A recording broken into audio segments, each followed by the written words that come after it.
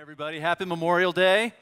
My name is Jim, if I haven't met you before, and super glad you're here.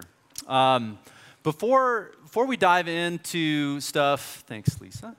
Before we dive into stuff today, I wanted to piggyback on something Bill said just about that mission that we want to have in the community around us. You guys have to know that what we're looking at this coming year for 2018-19 is that we would actually, I think to this point, this church 4 years in has served this community.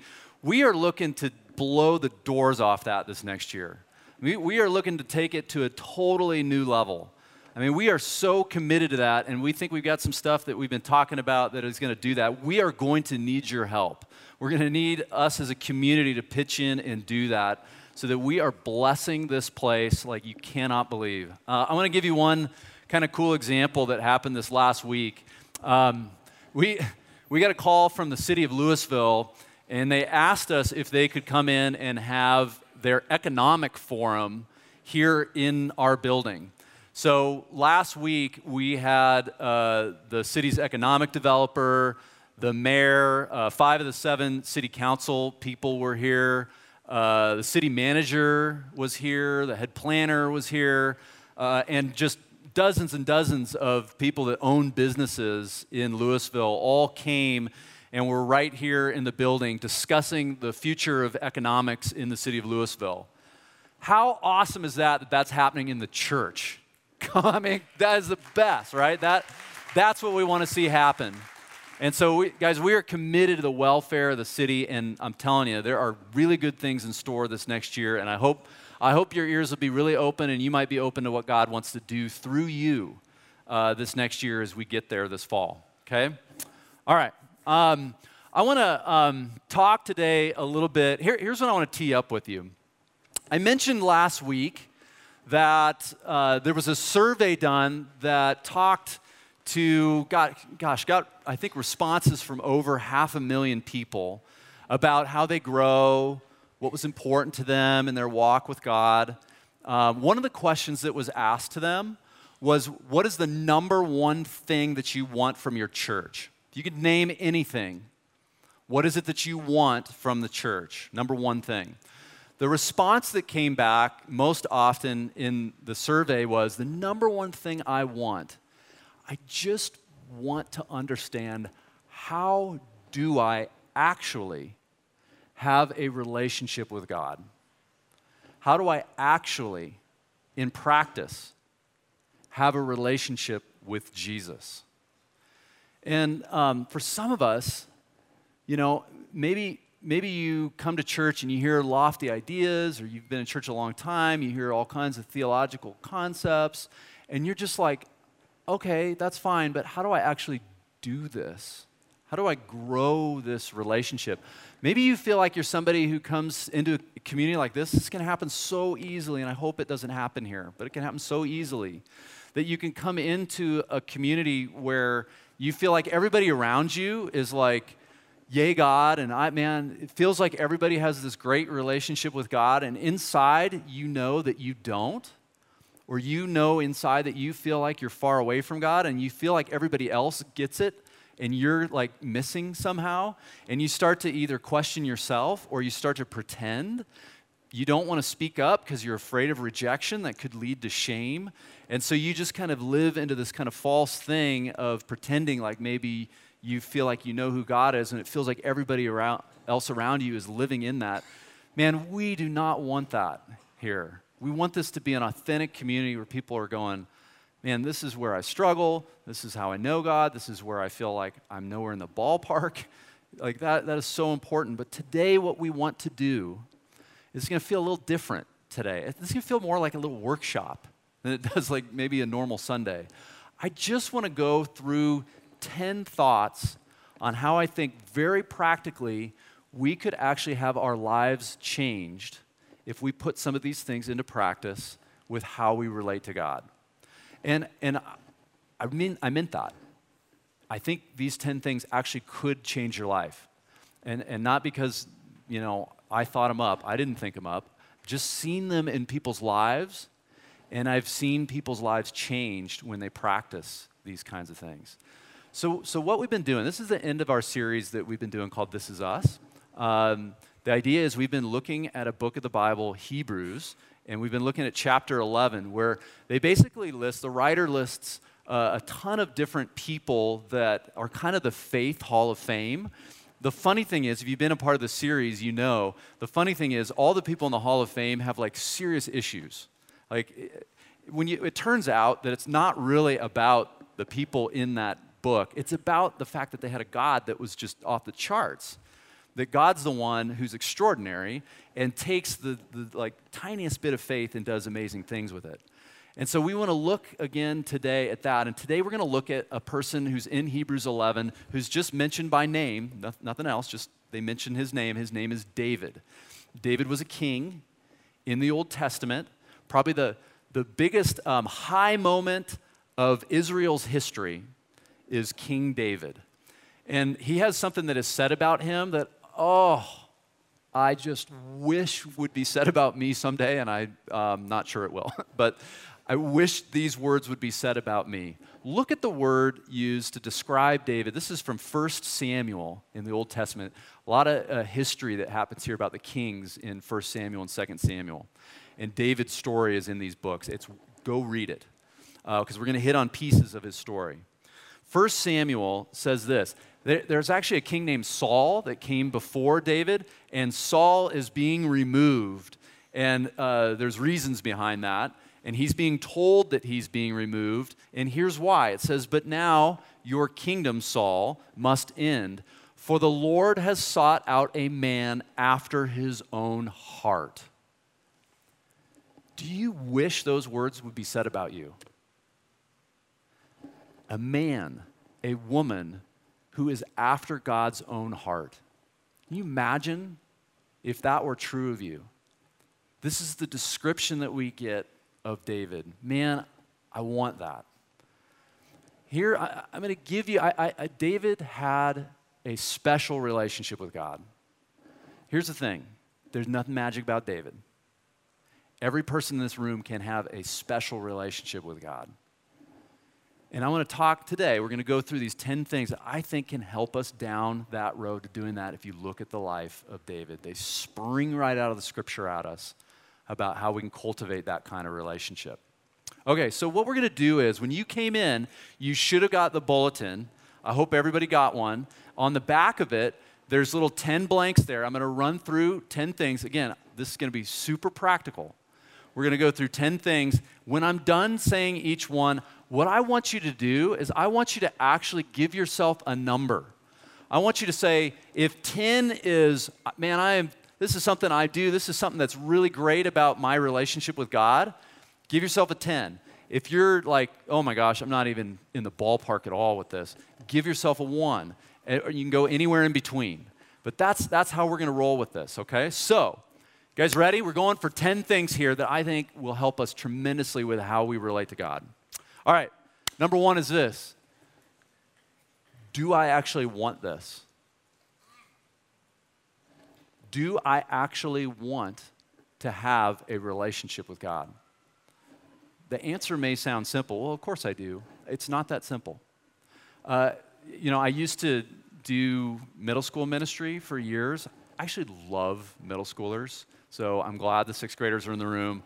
Some days I think I would like love to trade places with Chris Lagadros, our middle school pastor, and I'll go on the 8th grade trip and he can do this. Like I love middle schoolers. They're so great. One of the most profound conversations I ever had was with a 7th or 8th grade boy. I can't remember what grade he was in, but I remember talking to him, and I was talking about what it means to kind of have a relationship with Jesus. And he looked at me like in a 7th grade guy way, and he just goes, "I'm gonna be honest, like, I don't really want a relationship with anybody, you know?" And I was like, that's so great, you know? Like, he just put it out there.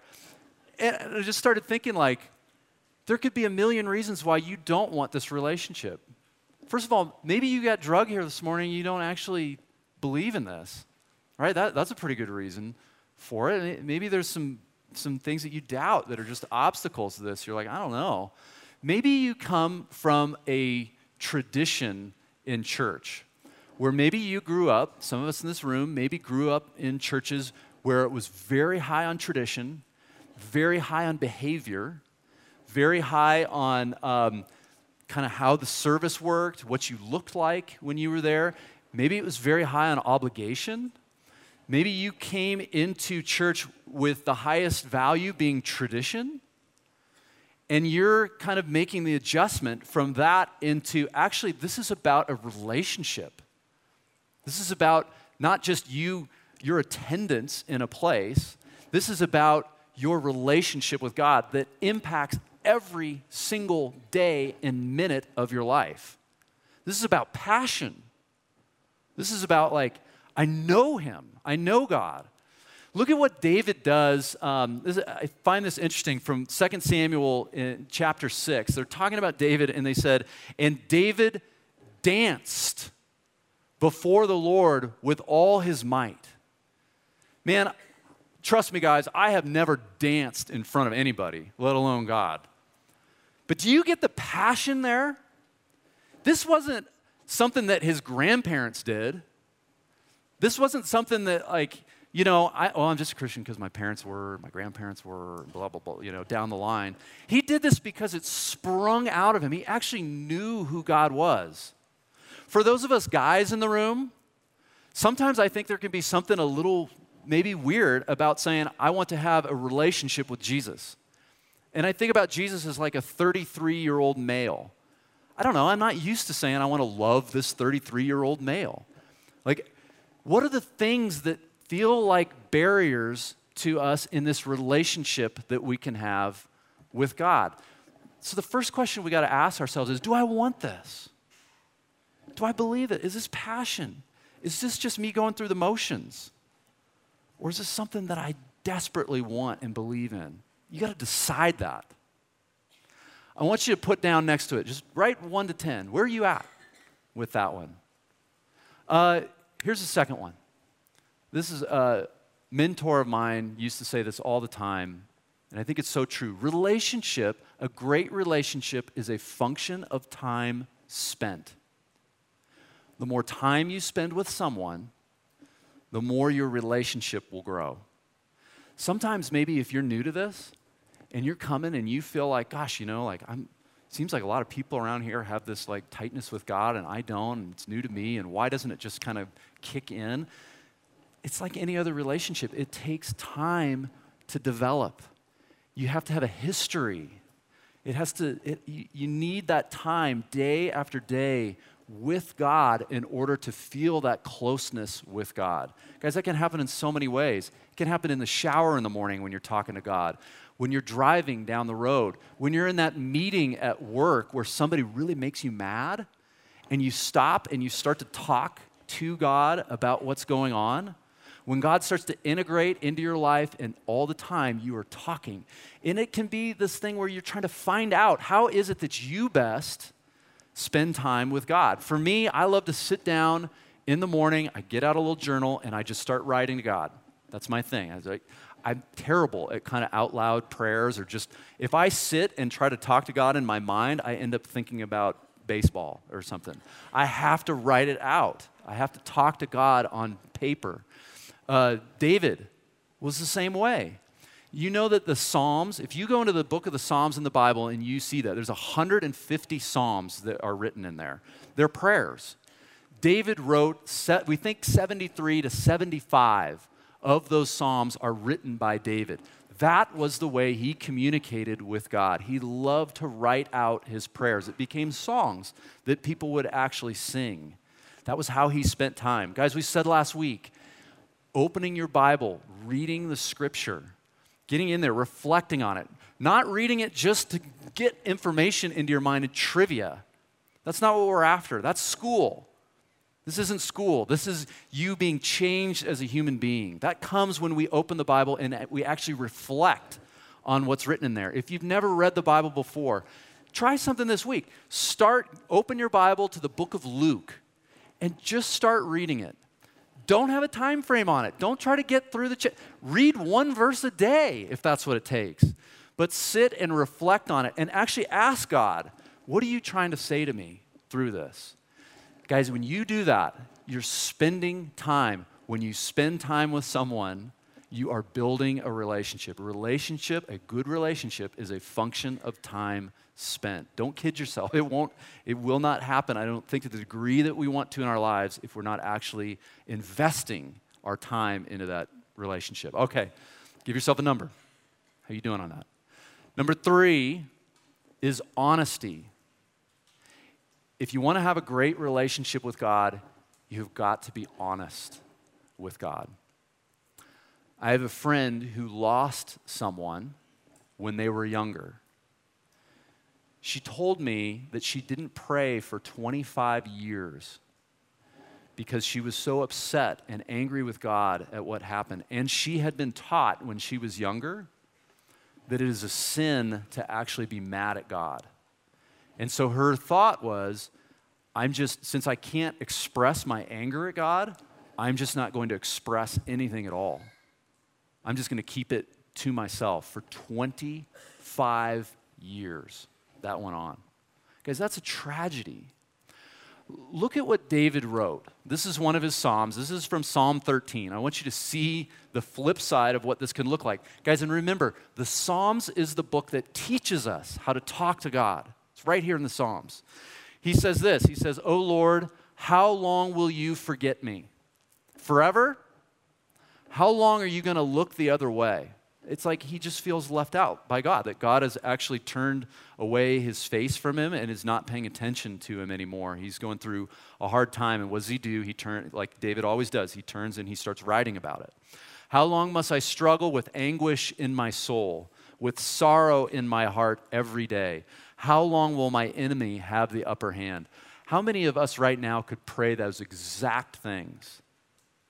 You got something going on in our lives that you could pray that exact thing. And is there something inside of you that thinks, I can't pray that? That feels like it would be too much in God's grill. Guys, this is an invitation to do that. Look at, he keeps going. "Turn and answer me, O Lord my God. Restore the sparkle to my eyes, or I'll die. Don't let my enemies gloat, saying we have defeated him. Don't let them rejoice at my downfall." Man, part of this practice in relationship is being honest. Come on, think right now. Think right now of one person that you've got in your life that you have unresolved conflict with. That you've chosen the route to not say something. You've chosen the route to not address it. Maybe it sat there for a day. Maybe it sat there, honestly, for years. Unresolved conflict has sat there, and you know what happens. Maybe you still see that person, and you smile, and you be nice, and you shake hands, and you know what's going on in that relationship inside you. What you have is not a relationship. You have false harmony. There's a falseness about that. Some of us can go through our lives with God with a false harmony instead of truth. Because if we want to have a great relationship with God, the first half of honesty is to be truthful about our anger. And you see it. You see it in David's life. I am so grateful that that's in there, because otherwise we would be in trouble if we couldn't actually be honest with God. There's another part of honesty, though, too, that I want to hit on. It's not just our anger. It's actually being honest with God about ourselves. It's having the self-awareness that when we go off the rails, when we do something wrong, that we're straight with God about what it is. The other day, my wife, Karen, and I came into the room. She was sitting there doing something. I said something to her that wasn't what I should have said.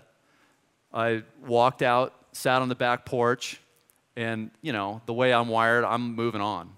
I'm off to whatever it is that I'm doing next. A few minutes later, Karen walks out onto the porch, comes and sits down right next to me, looks at me and says, "Can I talk to you about something?" It's like, "Yeah." She goes, "I didn't like how you said that."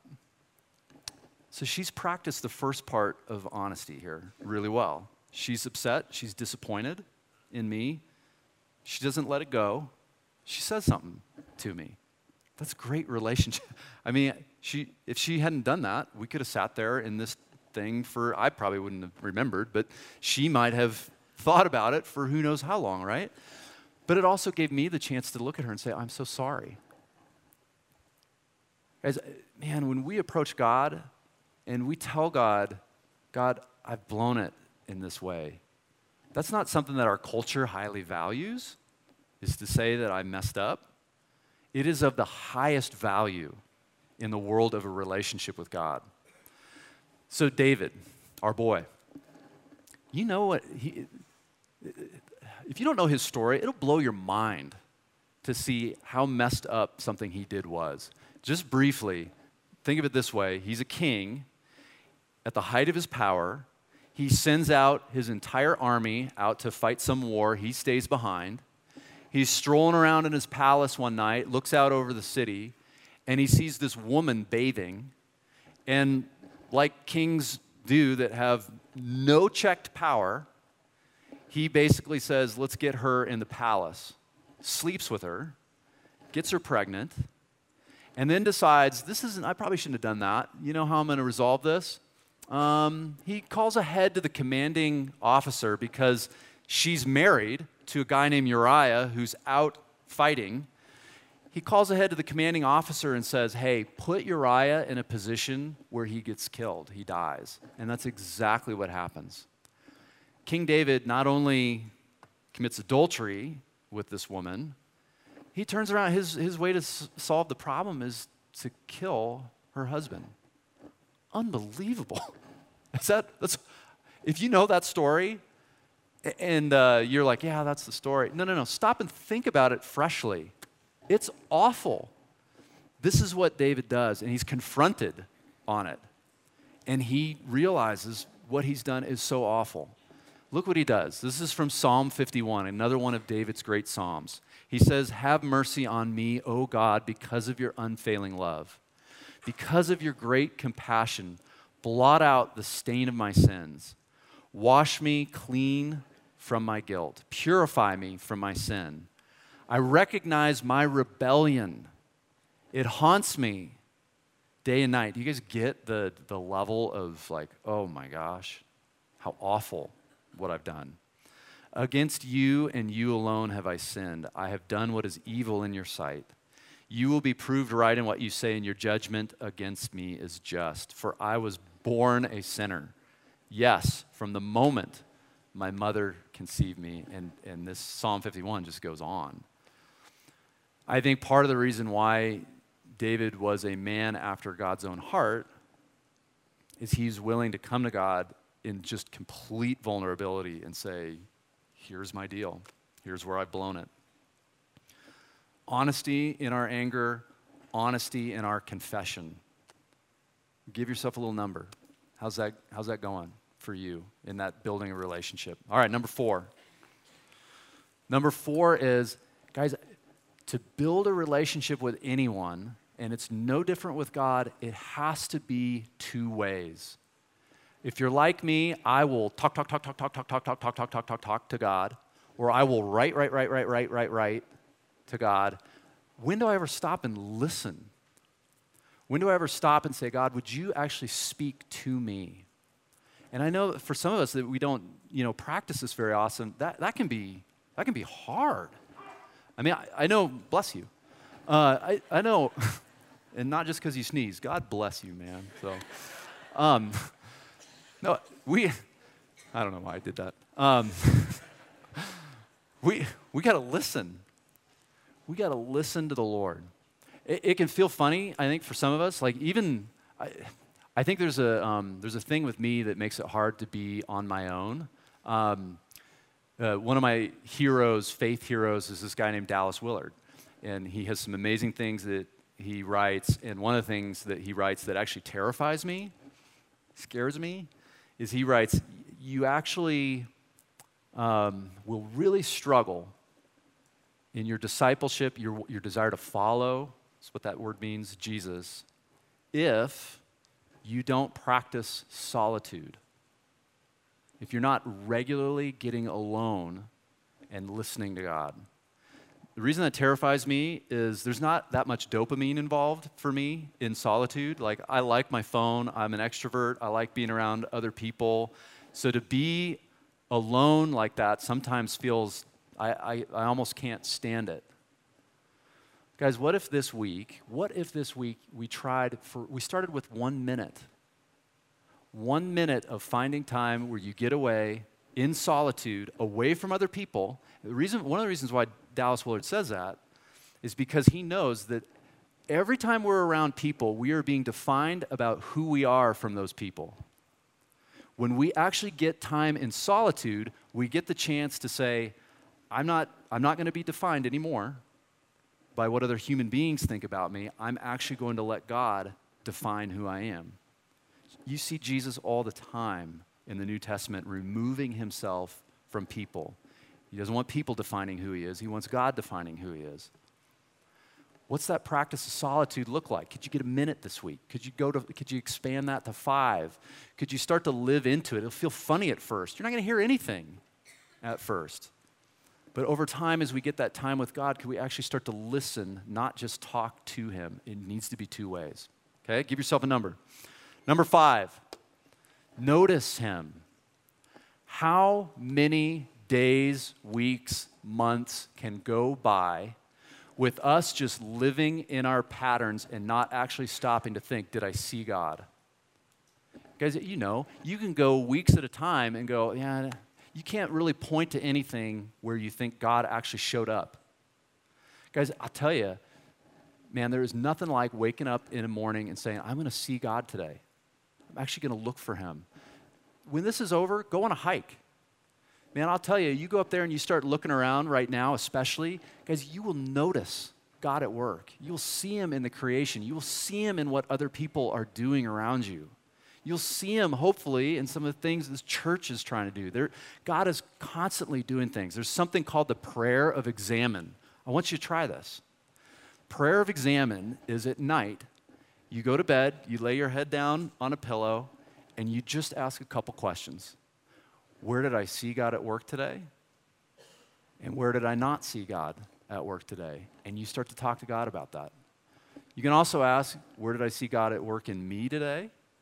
Where did I not see God at work in me today? The simplest thing, you sit on your bed at night and you reflect through your day and you have this conversation with God about it and you notice where God is at work. Okay? Give yourself a number. Number 6, risk. We talk about this one a lot. Part of it is this is one of the foundational values of Ascent Church. We believe risk takes God out of fairy tale world and makes God actually real in your life. Here's the deal about risk. If we don't risk, we are only doing things that we can control. In that world, there's no need for God. It's when we move beyond our comfort zone and beyond what we trust, something into what God is actually asking us to do, that we actually get to see God do something. If you go beyond what you can control, you give God the opportunity to actually show up in your life.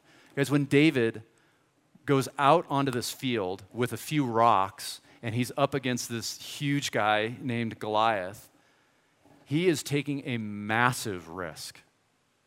But I'll tell you what, once you risk something and you see God respond to your risk, whether that's quitting the job that you feel like maybe God's calling you away from, taking the job that you feel like God is calling you to, saying something to that person that you need to reconcile with, taking the risk this weekend even with a family dynamic that's got to be addressed somehow.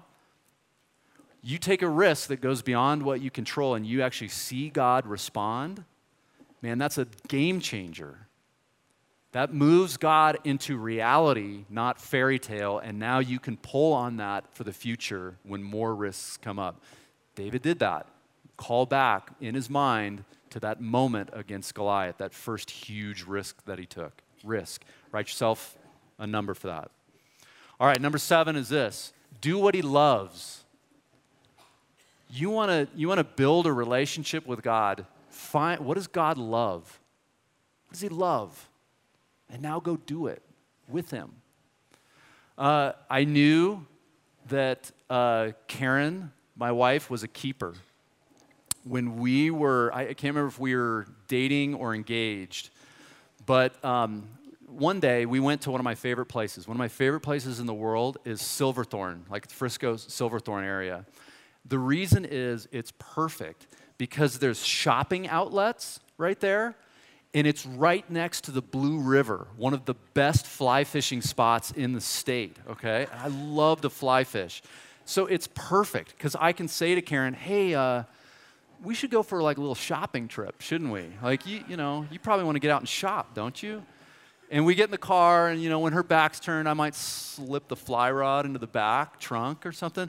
You know, and we drove up. So this one time we go up there, and we're doing shopping thing. And, you know, so I say to Karen at the end of the shopping day, I'm like, hey, could we, like, cruise over the river and just kind of take a peek in there and see what's going on, see if we spot any fish? And she says, yeah.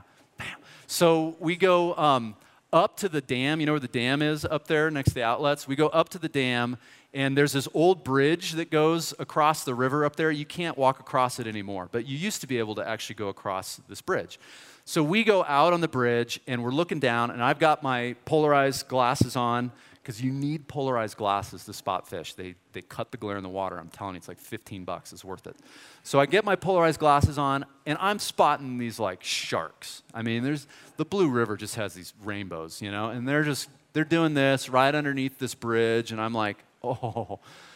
So I look at Karen, and I put on my biggest puppy dog eyes.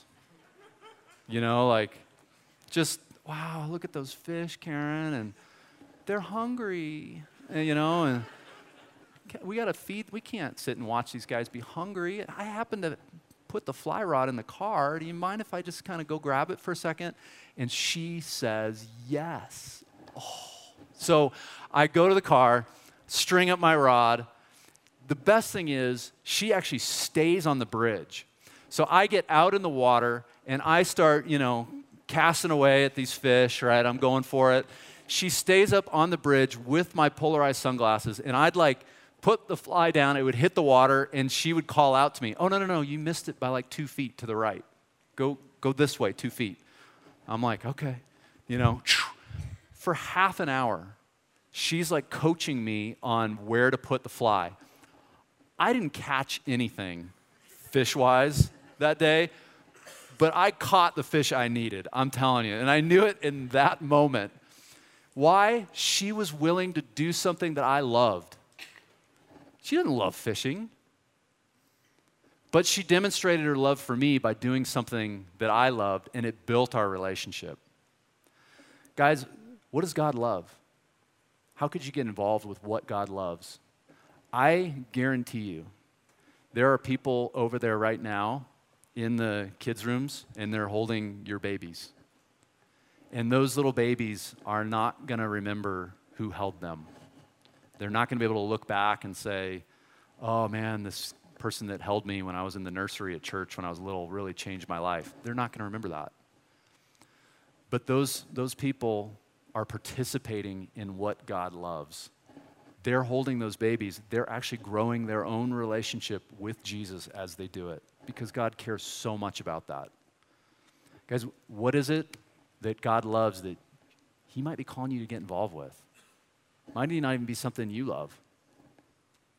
But what would it look like to take that step and go, I'm going to build my relationship with Jesus by getting involved in what he loves? And again, this fall, the stuff we're talking about around the city, I hope you jump on board. I know God cares about this stuff. And that is one way we can build that relationship. Give yourself a little number for that. All right, number 8, remember. One of the ways we can build that relationship with God, with our Lord, is we remember what he's done. Over and over again in the Bible, the word remember comes up. Okay, it's just this Hebrew word in the Old Testament. It's zakar. Okay, if anybody here is named Zachary, I know there's at least one Zachary in the room, Zach King.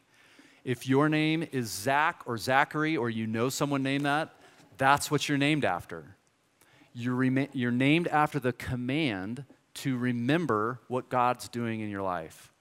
Guys, there's something so important about you when you've seen God work in your life. Stop and just think for a second. Where is one area where you've seen God work in your life? We need to come back to that. And you hear it in the Old Testament continually. One of the biggest things that they would say in the Old Testament was, remember, the Lord your God, with an outstretched mighty right hand, led you out of Egypt. It was this amazing miracle that God did. Led you out of Egypt, out of slavery, and into freedom. That's repeated over and over again. Because what happens is we stray away from God, or things get tough. We need to be able to call back on where God was actually at work. We remember when we do that. Okay, give yourself a little number for that. Ninth one. Who's influencing you? I had lunch this week with a friend of mine. He was talking about his daughter, and he said, I'm just so happy right now because my daughter is developed some really great friendships. And then he said something that I had to get my phone out and write it down because I was like, man, this is good. And maybe everybody in the world has heard this saying before. It was new to me. He made this comment. He said, show me your friends, and I will show you your future. Show me the friends you got, and I will show you who you will be. It just made me think of David again. David's best friend was this guy named Jonathan. Jonathan and David were so close. The thing about Jonathan that's so cool, I can't imagine anybody more humble than Jonathan. Guys, pick up 1st and 2nd Samuel in your Bible and read these stories and think about what you're reading there. It's amazing what Jonathan was willing to sacrifice for his friend David. Are you telling me that didn't shape the person that David became? Who around you is inspiring you? Who around you do you go, man, that's the kind of relationship that I want to have with Jesus? Do you have those people in your lives? Maybe you feel alone at school or work, where you're like, man, I'm not seeing those kinds of people around me. But there are other avenues that you can look for that. Is it important to you to find it? Do you realize the importance of it? Is there a way that we as a church can help you with that? Guys, all those things, that's so key. Who has influenced you? All right, write yourself a number. Last one, number 10. What is it I forgot? What is it that maybe you do in your life that you're like, this is what really builds me with God? Would you take a second and write that in there? And then do me a big favor and tell me what it is that you wrote? What are the things that you do that's unique to you? Not my list, that you do that grows you in that relationship with Jesus. Here's what I want to do. I'm going to give you a second here. I want you to look now, take your thing, look at it. Look at 1 through 10. I want to give you like 30 seconds, just silence. Look at your sheet, and I want you to circle one of them. And I want it to be a moment where you're praying, going, I'm actually going to try this week. I'm going to put this in practice. I'm going to try something new maybe, or I'm going to expand something that I've been doing before, but take it to a different level. Because that relationship's so important to me. 30 seconds in silence, look at your sheet, make it a prayer, and circle one of them, okay? Ready, set, go.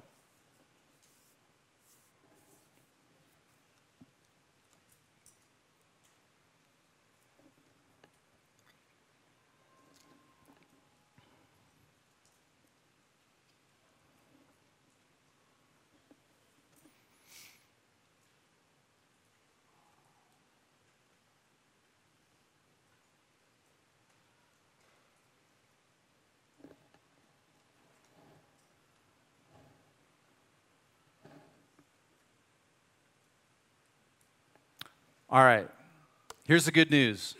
God's personal. You guys see that? He wants you. He doesn't just want your church attendance. He doesn't just want your good behavior. He wants you. He would not have come to earth if that were not the case. God actually left earth, came to heaven in the form of Jesus, in the person of Jesus. He didn't have to do that. He had options. Think about that. He did it for a reason. And part of that reason is he is a personal God who showed up in our world in a relationship with us. Came, lived, died, rose again. Amazing, amazing. One of the things about that good news that we get to celebrate that's, again, real practical, this is going to be a relationship-building moment with God here that we're going to do, and it's called communion. And if you haven't done this before, what we do is we're going to take a moment to celebrate something that Jesus asked us to do right before he died. So the night before Jesus died, he was actually betrayed by one of his close friends, which now think about that for a second. God allowed himself to have the relational vulnerability that he could actually be betrayed by a person he created. That's kind of amazing if you think about it. He's betrayed by his friend Judas, but before he dies, he says to them, they're sitting around eating, he takes bread, he pulls it out and he breaks it, and he says, "This is my body, I'm going to die, this is my body that is broken for you." Okay? And I want you, whenever you're together, to eat this, and I want you to remember me. And then he says the same thing about the cup, right? He takes this cup of wine, and he says, "This is my blood that's shed for you. So I'm going to die on a cross. My body's broken, my blood is everywhere, and I'm doing this for you, for your sin. This is the cup. I want you to drink this. It's a sign of a new promise I have with you. We have a relationship. Whenever you drink this, remember me." We get to do that right now. I hope, guys, while we have a moment to take communion together, that you make it a prayer. Make it interactive. Talk to God. Is there something on this that hits you today, or is there something else going on in your life where you just go, "God, I need help. I need you in my life here." This is a chance to do that, or maybe it's just a chance to say thank you. So the way we do it is we're going to get up, and then you'll go. There's a ton of different stations around here. You'll come, and you'll take a little piece of the bread, dip it in the cup there with, I think it's grape juice, and then take it and just pray about that before you eat it. And then take a bite and then have that be a moment, right, between you and God. We have an allergy-free station right back here at the very back, so if you need that, you can go back there. But let me pray for us. God, we are so grateful that you love us enough to have a relationship with us. It wasn't just a project to create us. It was actually something that was filled with love, passion, and relationship. I pray, God, so much that we would this week think about, how do we put this into our lives? How do we implement this? God, as we take this moment to celebrate and remember what you did on our behalf, we pray that you'd be present, that you'd be real, and that you would help us to come to you with honesty and expectation. So, Lord, we give you this time, and we say, God, we love you back. In Jesus' name.